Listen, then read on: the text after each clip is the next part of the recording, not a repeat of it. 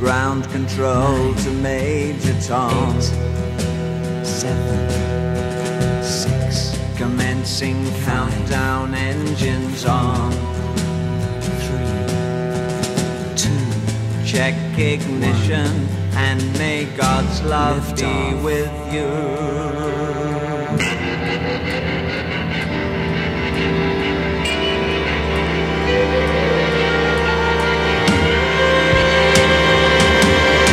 Everybody, sorry I'm late. We found a monolith out in the desert, and when we went to go touch it, it gave us knowledge. 2001: A Space Odyssey. Oh my God, you're right. You're listening to This Film Was Not Yet Created, the podcast, where we make our own versions of movie sequels that never got made.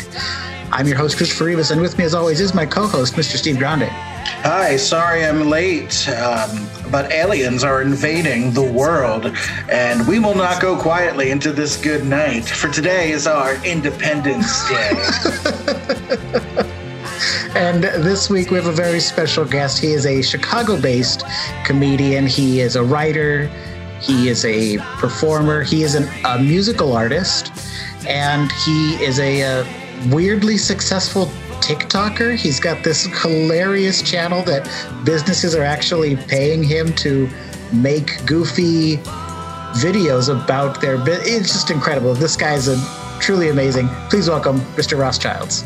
Hey, Scott, sorry I'm late, guys. Look, it's been a day. It's been a day. All right, so I was running late before for my job as a toll booth operator. Okay. I get there, and I'm like walking up, and there's like nobody there except like one car trying to pull through. And so I'm like 200 yards away.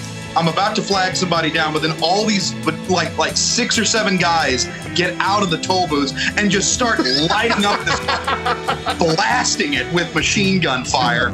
This dude gets out, and they keep shooting, and I'm just like, I freaked out and I ran away, you know. So. Oh man, I wonder what The Godfather would think of that. That was terrible. What an adventure. God. Ross, thank you for being with us here, buddy. Well, I'm very happy to be here. I'm eating almonds if people can hear me chewing. Oh, nice. So today we are talking about Apollo 13. Ross, tell us a little bit about why you chose Apollo 13. Apollo 13 is one of a handful of movies that made me want to be an actor as a kid. It was like the movie came out when I was came out in 95, so I was 7 when it came out, and it was like, oh, space, and it was so cool and thrilling, and Tom Hanks, Gary Sinise, and Kevin Bacon are tours de force. That's the movie that made me love Ed Harris. It's the movie that created my fascination with history, with space travel, with military history as well. I was super into that when I was a kid. I still am. And also being born and raised in Houston, knowing that like the tagline of that movie is "Houston, we have a problem," is like it's a little piece of city pride. Does NASA and the space program play a big presence down there in Houston? Yes. Houston is where Johnson Space Center is. And I made one of my TikToks plug. Businesses, I wish more businesses would pay me. A lot of the TikToks I do for fun. I did one for Johnson Space Center when I was in Houston over the winter break. We're not in school. Over New Year's. Well, for Christmas. Anyway, sure. I went to NASA, and I took a little tram ride to go down to Rocket Park, where they keep the Saturn V. Yeah. The Saturn, like, fun fact, like the Saturn V is one of the largest. It used to be the largest rocket ever built, but that record has been taken over by SpaceX. Okay. It's the name of the rocket, but it's like maybe like 10 or 20 feet, maybe like 10 or 20 feet taller. Sure. but maybe not even that much. Doesn't matter. Seeing this rocket up close is incredible. It's the rocket that was going to be used for Apollo 18, but Apollo 18 got scrubbed. So they just had this gigantic multi-stage rocket, and NASA's like, "Hey, we got room. We'll take it." And so it's on its side, and it's broken up into its sections. So, like, seeing it up, like, because it used to be outside when I was a kid. It used to be outside over by where NASA is, basically in the parking lot. Okay. They have reorganized almost everything about that place. I don't recognize it except for a couple of parts, but yeah, check out my TikTok about it. I'm so excited to check that out. Now, that sounds really cool. Reason why love that. America's Space City. Because that's where the point I was trying to make. I was rambling. NASA Johnson Space Center is where mission control is. So that's where the people talk to the people in space. Right. That's really interesting. It's different for me because I didn't. The town where I grew up isn't really known for that kind of anything like that. It doesn't have like a big claim to fame or anything like that. It's not a super big city. So it's cool to hear like about a town where, space is our jam. That's our thing. Like space is here, Space is all around you, man. Space is all around you. Even the sports teams down there, you've got like the Rockets and the Astros, you know what I mean? Like that's pretty cool. Everyone embraces it. Chris, just because you don't have a specific city that something applies to, you do come from a state that, is all about, Area 51 and aliens and stuff like that. So that's an interesting thing to take ownership in a podcast about space. That's true. Okay, guys, we're switching gears. We're no longer talking about rockets, the moon, or Houston. We're now talking aliens, Roswell, Area 51, Independence Day. And I know it already has a sequel, but we're doing it anyways. For a triple one to throw in, you could use my Philadelphia-ness. So, what's another famous Apollo Creed. So there you go. Fighting in space. Wait, is Apollo from Philly? No, but Rocky. But it's the whole franchise. You're all we take ownership of it. So yeah, it's all of it. It's where this kid, trades. So knowing like the whole Rocky Philly thing, that always reminds me of this clip. Comedian Bill Burr. I don't even know when this was. Yes. The famous Philly rant where people in the stadium were just being unruly assholes. Basically people from Philadelphia. Yeah. People need to realize that whoever came up with the term "City of Brotherly Love" was doing so sarcastically. Yes, they were. Mind the stutter. It comes and goes and ruins my punchlines. Anyway, like my favorite line from that Philly rant was just him going, Rocky, huh? Oh yeah, big piece of city pride. Your city's entire structure of pride is built around a guy that doesn't fucking exist. That's true. Yeah. we're real mad about it. We're still banging on trash cans about it. So broken. Shit. We're twiddling our thumbs in the corner.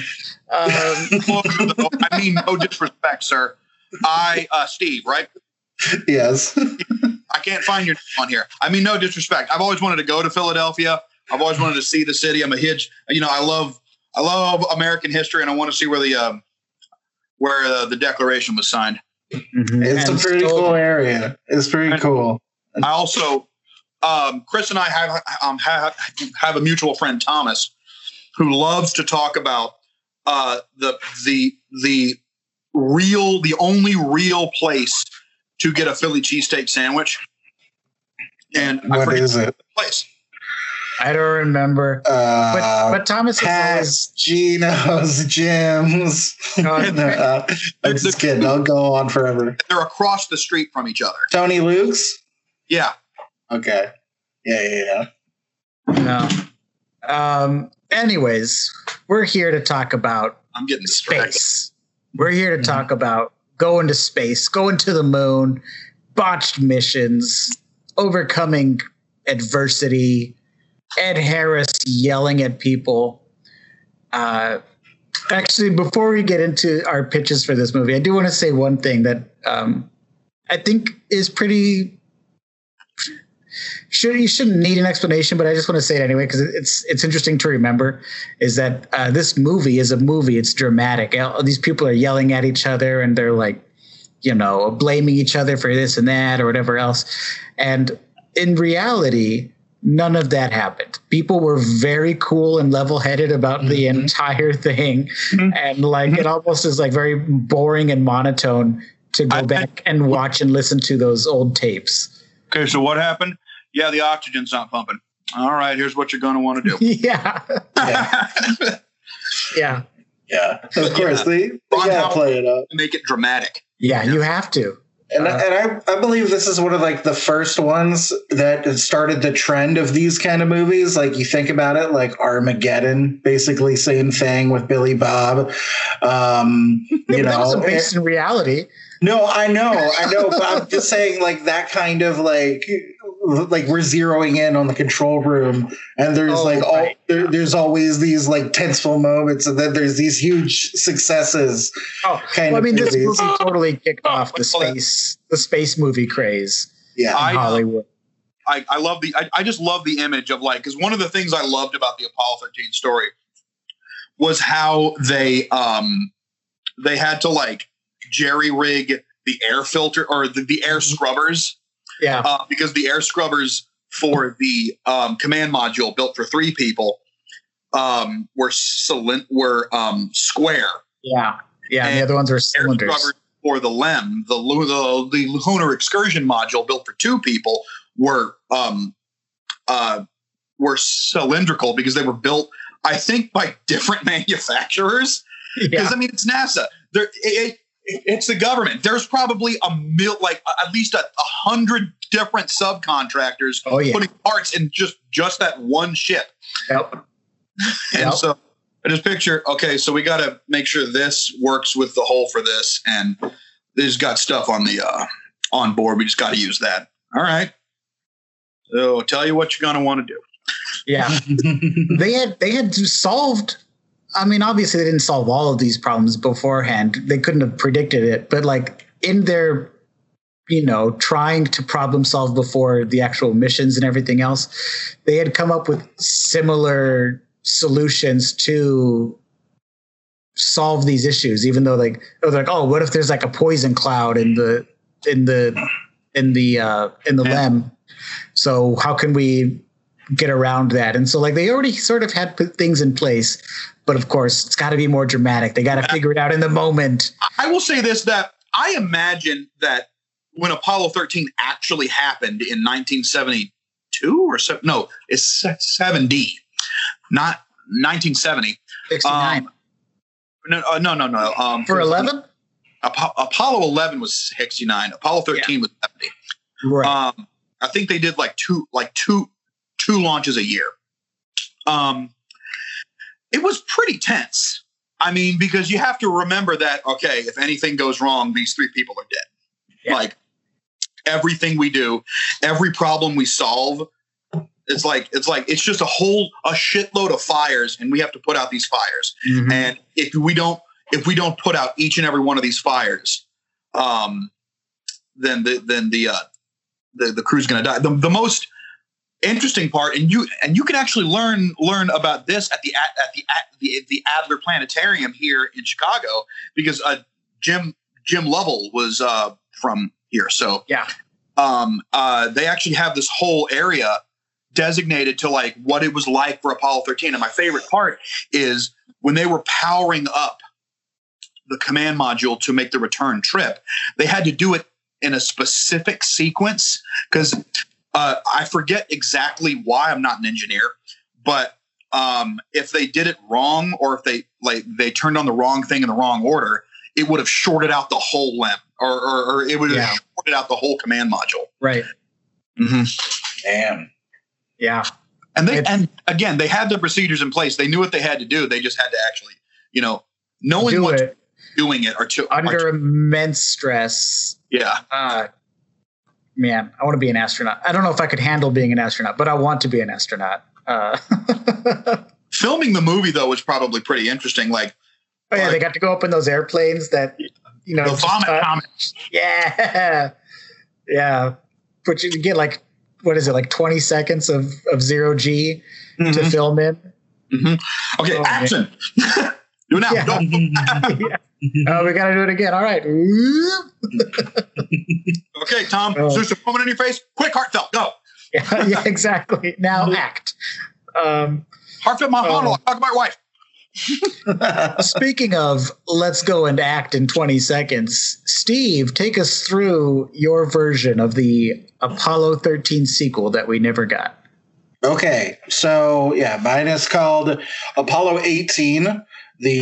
As you mentioned before, the mission that got scrapped.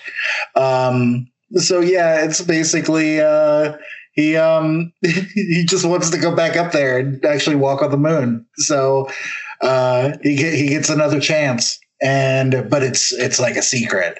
Also, this is a really silly interpretation of this. I used another movie as a favorite influence.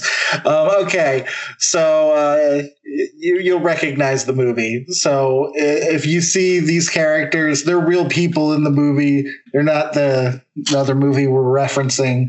But yeah, okay. So. Jim, Ross, you will be Jim, you will be Rex, and you will be Mrs. N. Chris, you will be Ham, Potato Head, and a Shark. And I will be Buzz, Slinky Dog, Bo Peep, and Randy. Okay. All right, here we go. Apollo 18. Cut to a black screen. A voiceover of Jim Lovell is heard. Remember that time I said Apollo 13 was the last time I was ever in space? I lied. Fade in on a ship over the moon. Cue sad American orchestration, a.k.a. that somber Sousa. We see a ship slowly fall to the moon's surface. We zoom out from the ship's landing to a projection screen where everyone in Mission Control is watching. Everyone stands up and cheers. Cut to the inside of the ship where we see two astronauts. One is Jim Lovell, played by Tom Hanks, and the other is Buzz Lightyear Nesbitt. They look at each other and smile as they shake hands. They begin to prepare for the next phase of the mission. Hey, nice job, gents. You successfully landed on the moon. Begin decompression, and then you'll be able to walk on the moon, all right there? Copy that, Mission Control. We'll wait for your go for evacuation. Jim looks at Buzz. I can't believe I'm finally going to walk on the moon.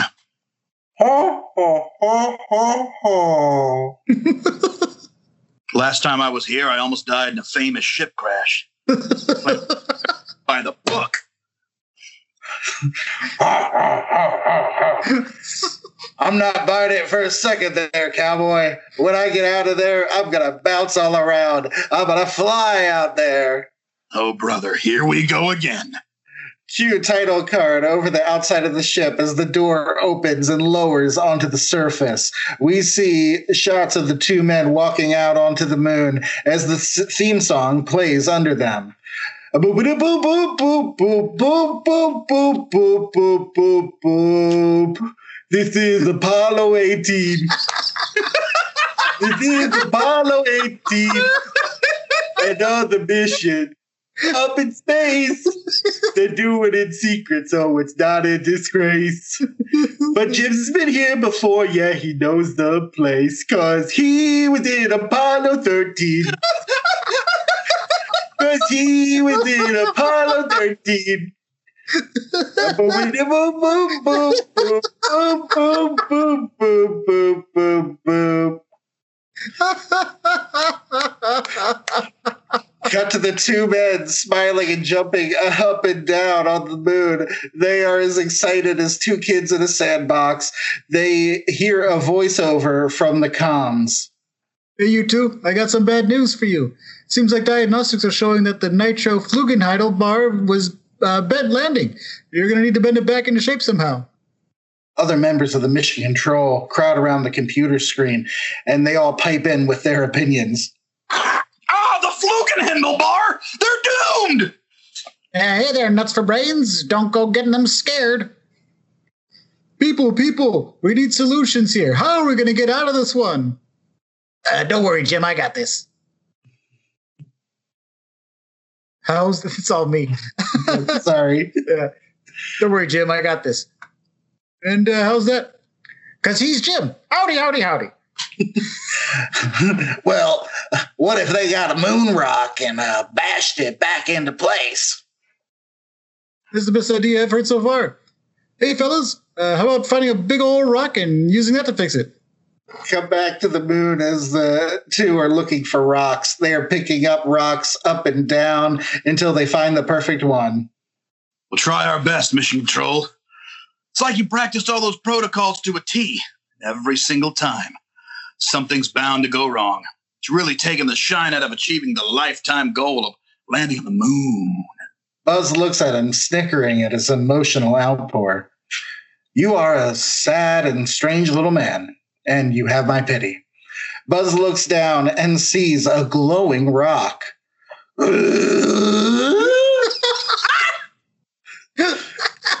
Buzz bends down and stares at the glowing rock as he raises it up to his face. They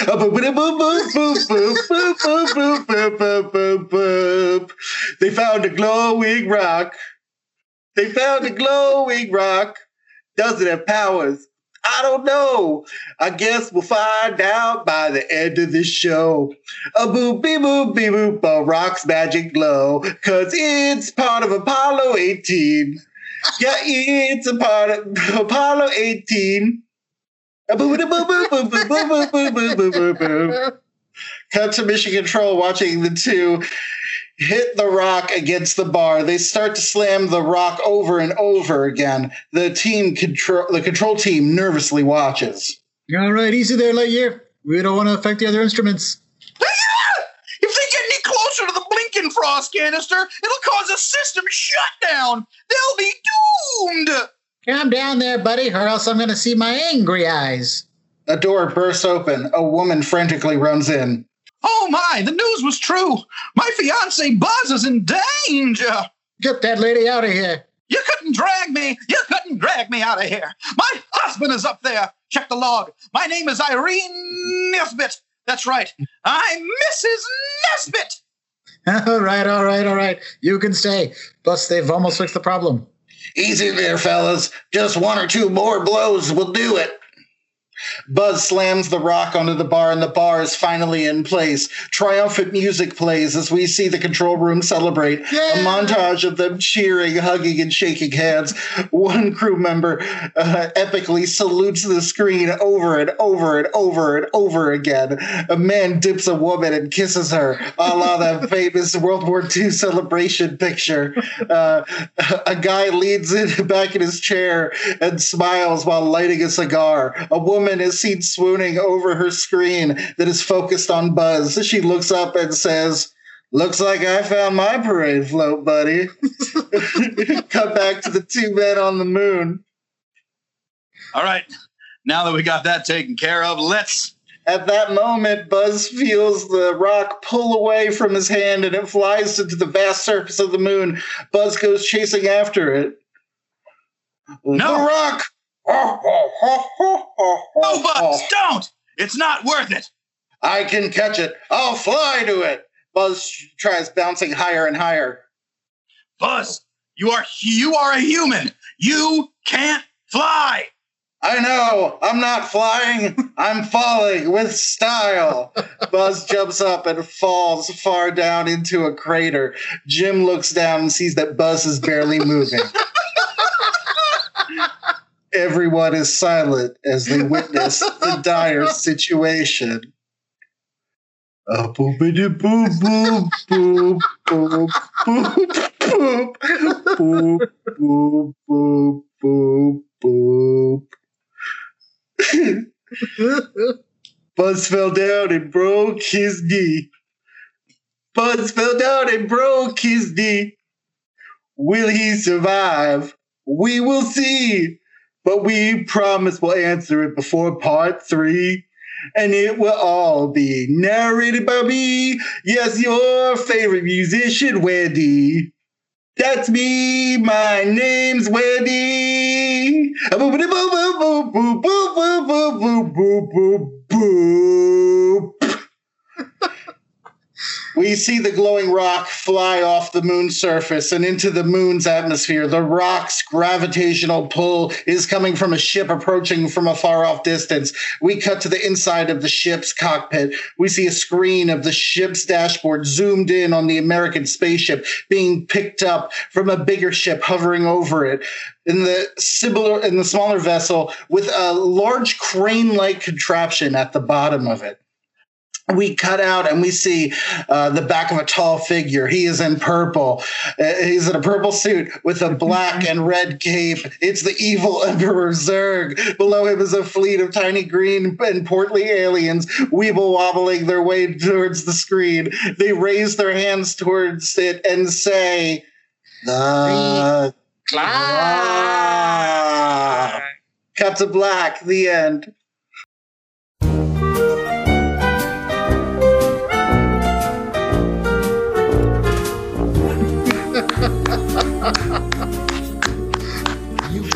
Wow, Steve. Wow. I must say, we have done a lot of movies, a lot of scripts, and this might be the dumbest one of them all. Chris, I will proudly take that award. Well, that was fantastic, Steve. That was Thanks, man. so funny. This is so fun. The songs, the Randy Newman songs. Yeah, dude. It's a bottle of dude. It's so good. Like I kind of want that to be my new ringtone, you know? Yeah, I think it would get old real fast. Yeah, well, and then everyone, like, people will be like, "Oh, is that your ringtone? Are you gonna answer it?" I'll be like, "No, I want to hear the song."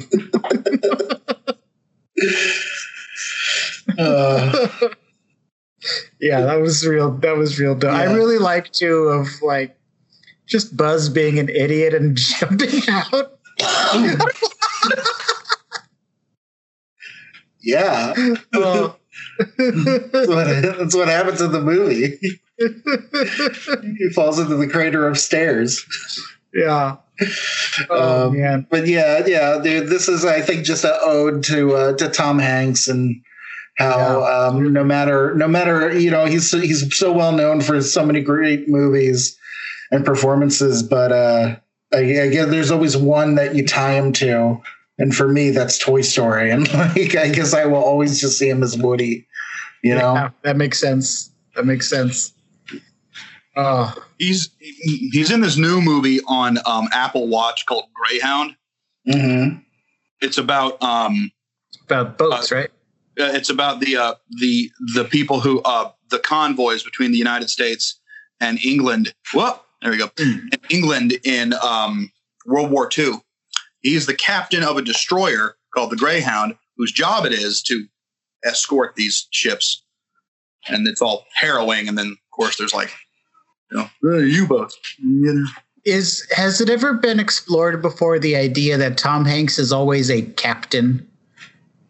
He's been the captain of a boat. He's been a captain in the army. He's been the captain of an airplane. He's been the captain of an astronaut crew. Technically, when it's in, he was the mission commander. But yeah. He's just always the captain. Like until he's not. Leader you want. All right. He's nice. He's personable. If he has to give you bad news, he's going to do it in a really nice way. And then he's going to tussle your hair afterwards. That's true. So I think what we're learning here is that any business out there who needs to send people to like leadership training, just have them watch Tom Hanks movies. That's right.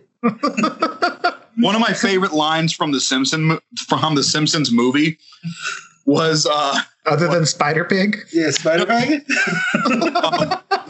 Tom Hanks's cameo in the Simpsons movie. He goes, "Hi, I'm Tom Hanks. The United States government is out of credibility, so they're borrowing some of mine." Yes. Oh man. Well, yeah, Steve, that was just a treat. Thank you for that. Thank you for going on that ride. I'll take you now through mine. I went in a slightly different direction, a little bit more serious, maybe. Mine is called Apollo 14. It takes place right after Apollo 13. And because it was Jim's last mission, he's not really going to be in this one. Instead, our main character in this one is Gene Kranz, the Ed Harris character. Nice. Okay. So this is a scene from the... I don't know where in the movie this takes place. In fact, I don't know much about this movie that I've written, just that I have this scene from it, from Apollo 14. So, Gene, Ross, you're going to be reading the role of Gene. Mm-hmm. Steve, you're going to be reading the role of Carl and voice. Mm-hmm. And I'll be reading the role of Frank and doing all of the stage directions. Okay, so this is Apollo 14. Fade in, interior mission control day. We open on a black leather shoe and slowly follow the black pant leg up. As we reach the person's torso, we see hands buttoning a white vest with blue and red stripes over a white shirt. We follow the hands up the shirt, and as we rise above the neck, we see the flat-top head of Gene, the head of mission control. We hear clapping and see that the staff at mission control are giving Gene a standing ovation. Okay, let's get to it. After Gene takes his seat, so too do the rest of the staff. Carl, 40s, bald, glasses, looks to Gene with concern. What's the matter, Gene? I thought you wanted us to clap for you every day. No, it's not that. Keep clapping, please. I appreciate it. It's just... What? I'm feeling a little bored. Are you serious? You have the lives of 3 men, not just men, our best and brightest astronauts in your hands, and you're bored? No, of course not. Not in that way. I mean, don't worry about it. Let's just get through the checks. Okay. How's the oxygen? All good, Gene. Stats? Everything is good. Damn it. Gene? We're going to follow up our finest moment with that? Routine? Isn't routine good?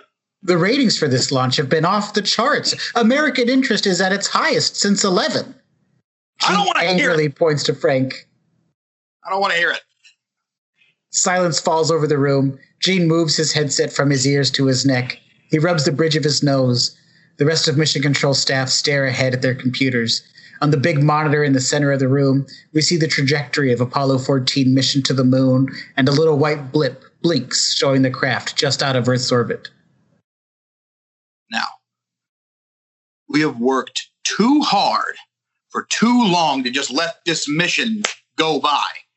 You find me something wrong with that craft, and you find it now.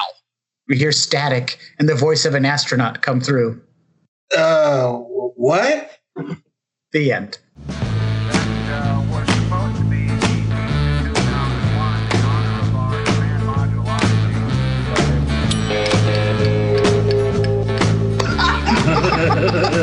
Oh my God, this is so good. This is so good. Like, because one of my, like, the best parts about Apollo 13 is like in the beginning when Miriam Lovell is with the kids and she's like, where are all the press? Where's all the people? Where's all the, and then like some NASA like attaché goes, well, after Apollo 11 and 12, people have starting to find a trip to the moon about as exciting as a trip to Pittsburgh. Right. And as soon as something goes wrong, ooh. Right. The whole planet just an entire planet of rubberneckers. Yeah. Yeah, I was trying to capture that aspect of it. Really, yeah. Where do you go after that? You just like had the biggest moment of your life saving these people. where do you go? Everything after that is just sort of like underwhelming. You know? Hey, Gene, what? Nothing. That's the problem. Nothing. Remember when this place used to have some spice? Yeah. Someone walks in on Gene at 3 a.m. with like a wrench by the rocket. Gene, what are you doing? Nothing. I was just gonna. Gene, you gonna try and sabotage the rocket so that something would go wrong with the launch? You realize this is a very complex piece of machinery, and that wrench probably wasn't going to do anything. Yeah. Also, this is the fourth time. Okay, Gene, we won't arrest you this time. Yeah. Go back to bed.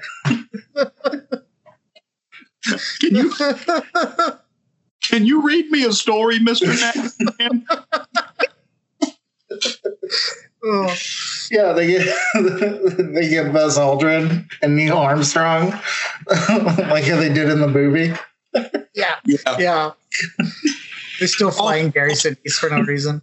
The problem, actually, the scene within Apollo 13 with Armstrong and Buzz is legitimate. Like, is one of my favorite lines of the movie. Is because Jim Lovell's mom is being interviewed, and she's old, and Jim's daughter is there, and she's crying, and the old lady goes, "Are you scared, sweetheart?" And she nods yes. I forgot podcast. Yeah. Nods yes. The visual bits are really what sell us, you know. And she goes, and legitimately one of the most reassuring things I've ever heard. She goes, "Well, don't be. Because if they could get a washing machine to fly, Yeah. And so, like, she has, like, this mother had complete and total, like my Jim's he's going to be fine." Yeah. Yeah. That's a salute moment. Right. Yeah. and even too, Buzz and Lance, she doesn't care. She's just like, "Oh, are you guys co-workers of my son?" Yeah, I love it. So yeah, I think that was Apollo 14. I was also toying with the idea of Apollo the 13th Part 2. A Halloween movie. Halloween in space. Imagine being like Jim Lovell, like people trying to brag about being about Neil Armstrong. He actually landed on the moon and walked. Oh, congratulations! Yeah. Everything went great, and you pulled it off. Yeah, but you know what? You know who I'm calling when the shit hits the fan? I'm calling Jim. I'm calling Jimmy boy. Neil, you're going to be a useless sack of wet rags. Almost cussed. I don't want to do that. You're going to be a useless sack of wet rags if that stuff goes bad. But I'm calling Jimmy boy. Yeah.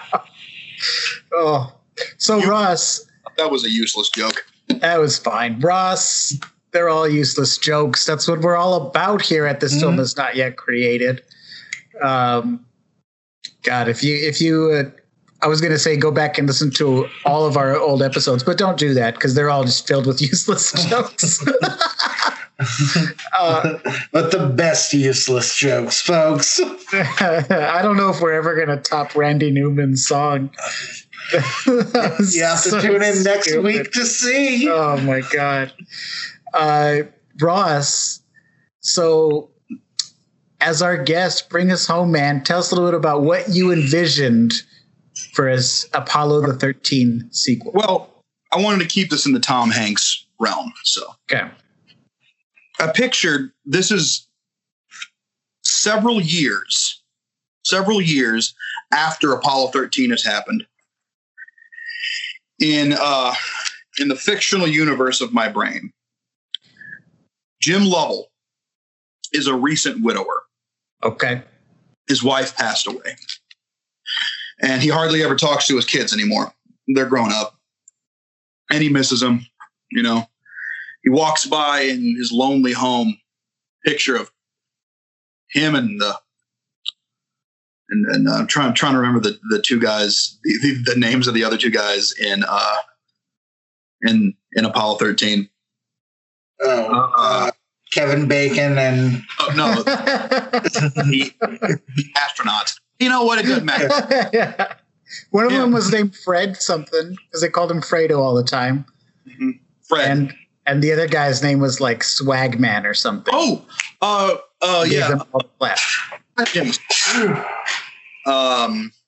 Jack Schweiger. Yeah, there you go. Okay, you know what? Fred Hayes. He comes by a faded picture of Kevin Bacon, Bill Paxton himself, and they're in their little white jumpsuits, and right by the raft next to the command module from Apollo 13, and they've been rescued, and they're taking a picture, and they look really happy, and he puts his hand over it, goes over to his computer, and he finally breaks down and goes onto a chat site for lonely people. Astronautsonly.com. It's out of this world. But he meets somebody. He starts talking to someone who simply calls herself Lunice. Ooh. And they start talking and chatting, and they find that they have a lot in common. And then he breaks down and tells her, hey, so so this is how my wife died. And so, she says, hey, you know what? I'm a pretty lonely person. I've had a couple of boyfriends here and there, but they never really stick around. They come, we play around, and they leave. And she asks, so, what do you do for a living? Well, Jim goes, I'm now retired. I used to be an astronaut. Oh, really? You went to space? So that's interesting. Actually, my claim to fame is I was the mission commander from the infamous Apollo 13. The successful failure. Yeah. We were supposed to land on the moon, never got a chance to it. And then there's this silence. There's this, and like the little dots are popping up. All of a sudden, Lunice responds, "That was you?" Oh. And then she starts telling the story. There's something I must tell you, Mr. Lovell.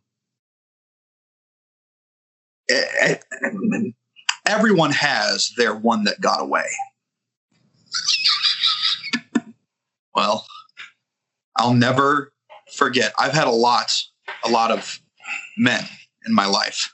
You never forget the ones that never stop by.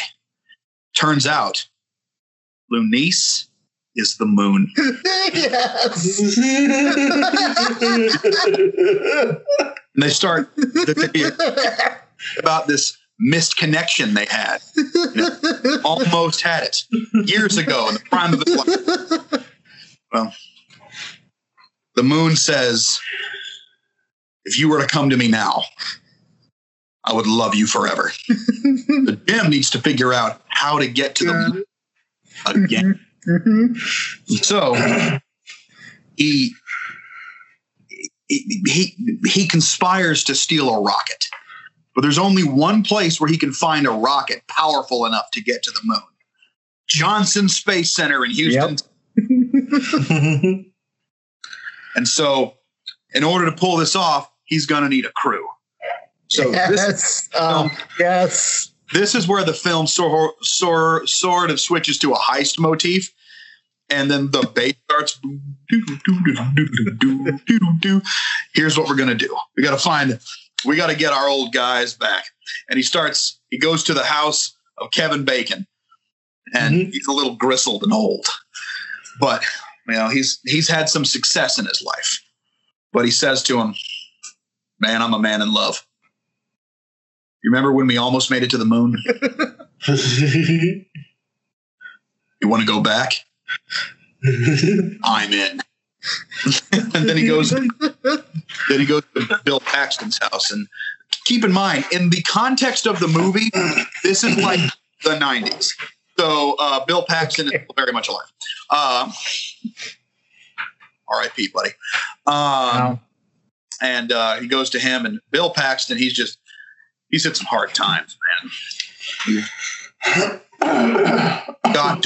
All he's got to his name is a tattered lazy boy and a three-legged bulldog with diabetes. Yep. The reason why three-legged is because of the diabetes. Yep. Called Bulldog Winston. Anyway,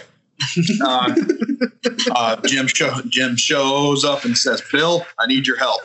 Bill goes, stop right there. I don't care what it is. I'm in. And so there's like the scene of them walking slowly to the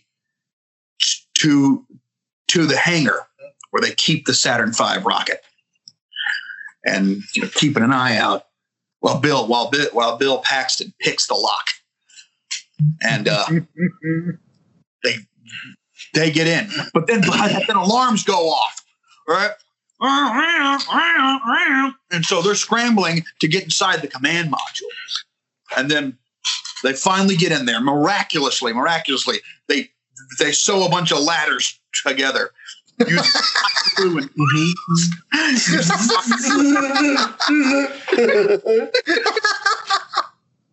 just chewing so much bubble gum.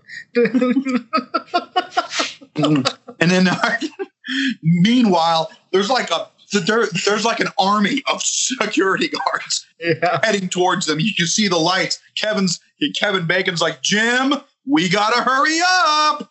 And then he climbs up there and he gets in and he starts ignition sequence start, and then nothing happens because it turns out that the Saturn V rocket that's been on display doesn't have any fuel in it because it's a rocket on display. It's a museum piece.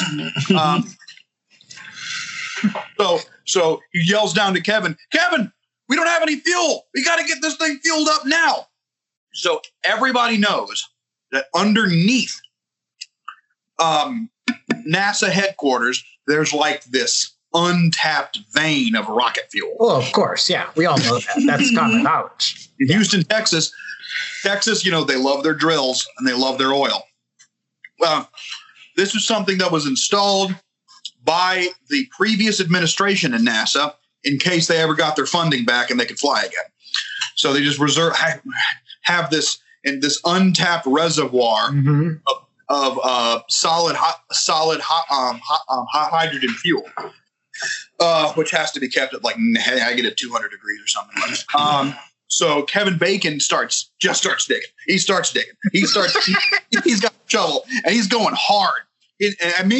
Meanwhile, here's Bill Paxton trying to like smooth things over with the security guards, saying, "Hey guys, look, this is just a misunderstanding. Yeah, yes, it's me. It's me. Yeah, Apollo 13. Yeah, it was me."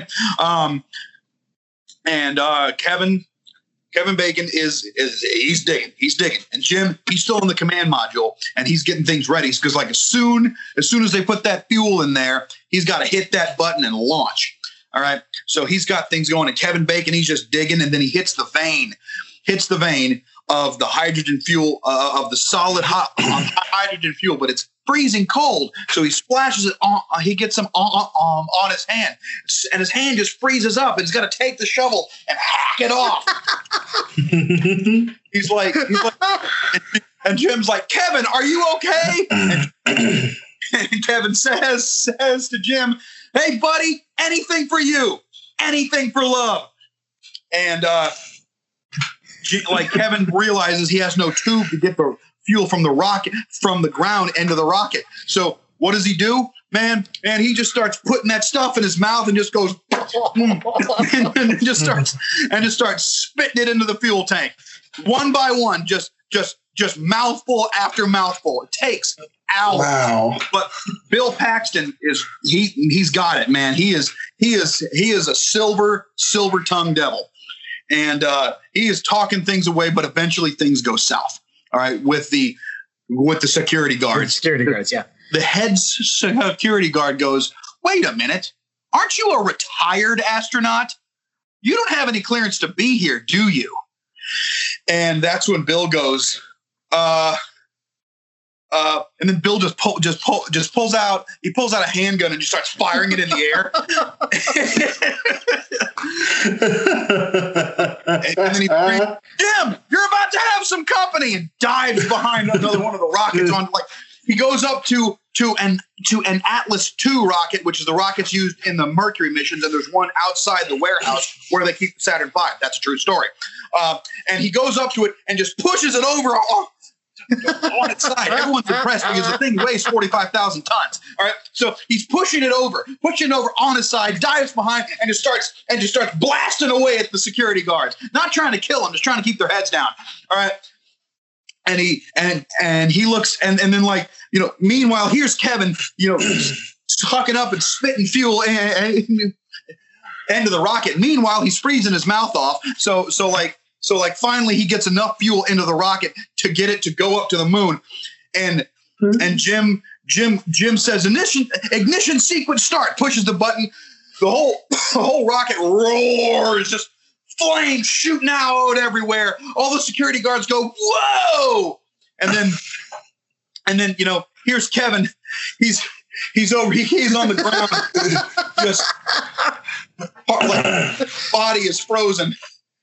He's got a nub, and he's got rocket fuel dripping out of his mouth.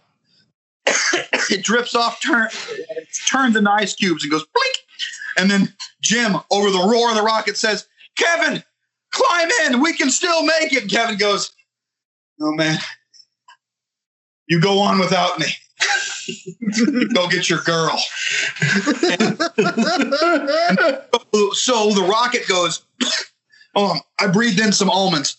And so the rocket takes off and blasts towards the full moon and just goes, and then Bill Paxton looks up as the security guards overwhelm him, grab him, and he's being arrested. And he looks up at the rocket and just shakes his head with a smirk. Yeah. Son of a bitch did it.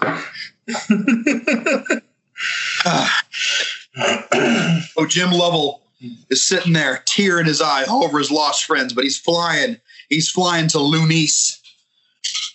And he looks at the moon and he says, "Don't worry, baby. I'm coming." Credits. Wow.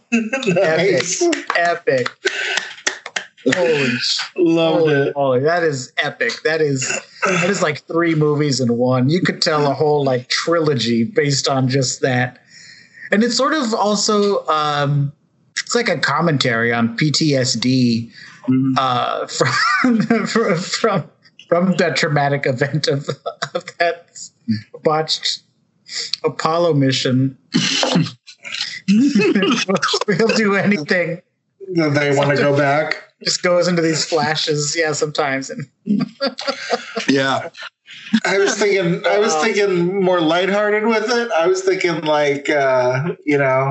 it's like Sleepless in Seattle, and Tom Hanks is at the top, but it's the moon that comes down. Oh yeah, I thought about doing that too. That the moon comes down and just fucks up the eyes. Yeah. It pulls a Bruce Almighty, basically. like a fully destroyed. But here's Tom Hanks with the moon.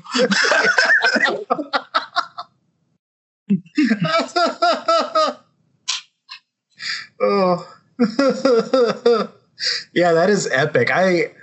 I would watch that movie. I feel like that's a series. I would watch that series of movies. My God. Yeah, a heist. It goes from Sleepless in Seattle to a heist to an action war scene. All for these people to die on the moon? Yeah. It will be stopped at no cost? Yeah.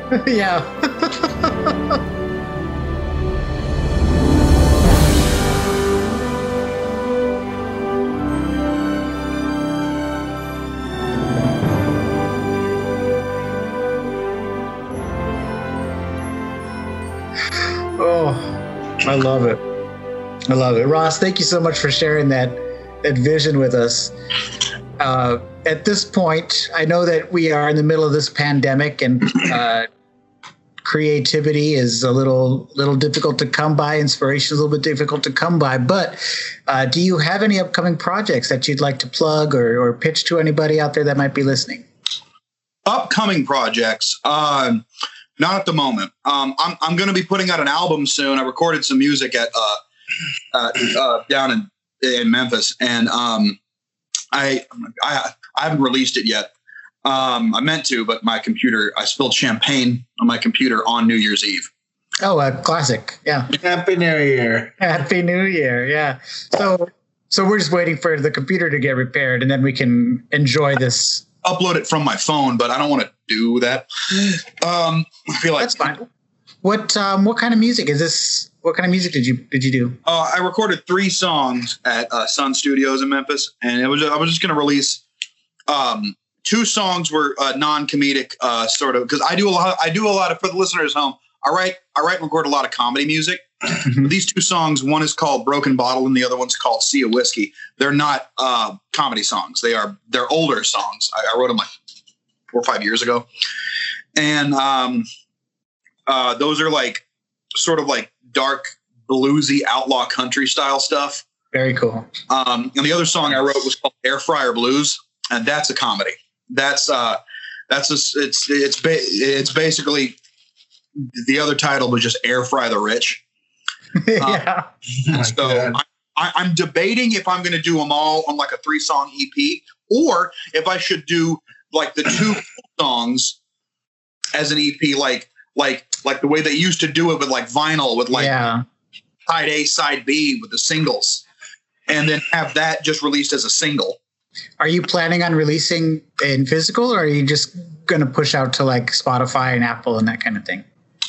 I'm going to do Spotify and Apple. I might do, actually, I found this online service where you can actually make vinyl out of like your songs. I'm going to look into that, see if I can do like a limited release. That'd be really cool. Yeah. Keep us in the loop. We will gladly let our listeners know as well. Mm-hmm. Now, as far as my social media is concerned, you can follow me on TikTok, Crabman732. Funny stuff. I've seen a lot of your TikToks, and they are so funny. Crabman732. Check him out. I have a lot of hits, and I got a lot of duds. So my TikTok is just like, sometimes like I'll do these like fake ads for places that are fun and exciting, that like I always love that old style of like cheap local ad. Yeah. Where it was like, come to Denny's Mattress Depot and see mattresses, you know. Yeah. Sleepers. Like, we got all your favorite brands. And I always love those kind of commercials. And I wish more commercials were like that. At least ones like, you know, sometimes people get a little bit too commercials when it's always like, especially if it's for a place or a service. Tell me what your service does. Yeah. Or I can go how I can access your service. Yeah. But yeah, I also have a lot of like political rants on there, and like stupid character stuff I try out.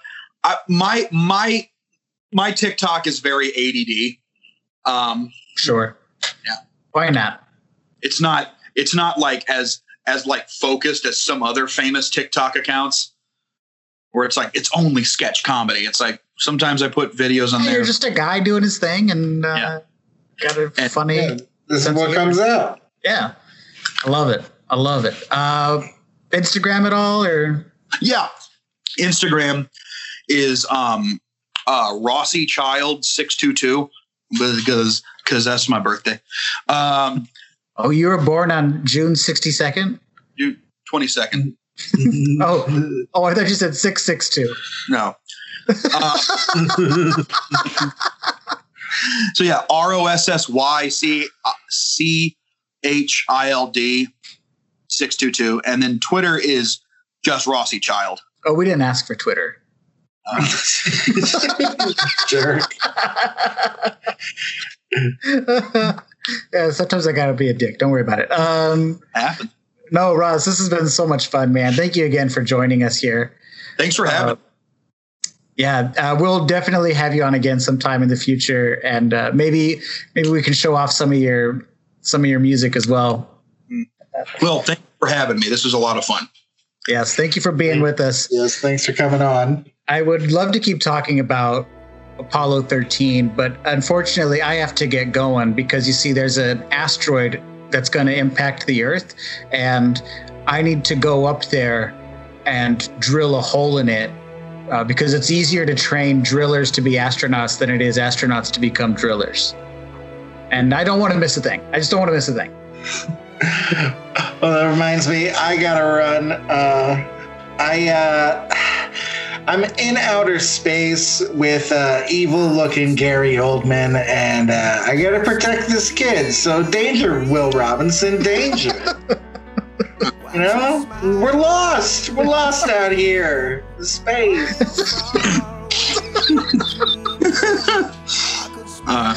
Well, I gotta get going, guys. Well, many of you know I was an actor on a show back in like the 80s, and the show was set in space. It was a show with like ships and fighting and everything. Well, turns out these people who are like huge fans of me and just access to incredible technology, they built the ship, and they need me to run it. I tried telling them that I'm not actually an astronaut. I don't know anything about actually piloting a spacecraft. They weren't having it. They want me up there to fight this guy, and it's like they're like there's this galaxy they gotta find, and it's like this quest. It's this galaxy quest. They lost the galaxy and they gotta find it. That's a good tie-in because you're bringing in Tim, whatever his name is. Tim Allen. Tim Allen. Especially when Steve just did the Tom Hanks Tim Allen movie. God damn it. Full circle. When a plan comes together. I just want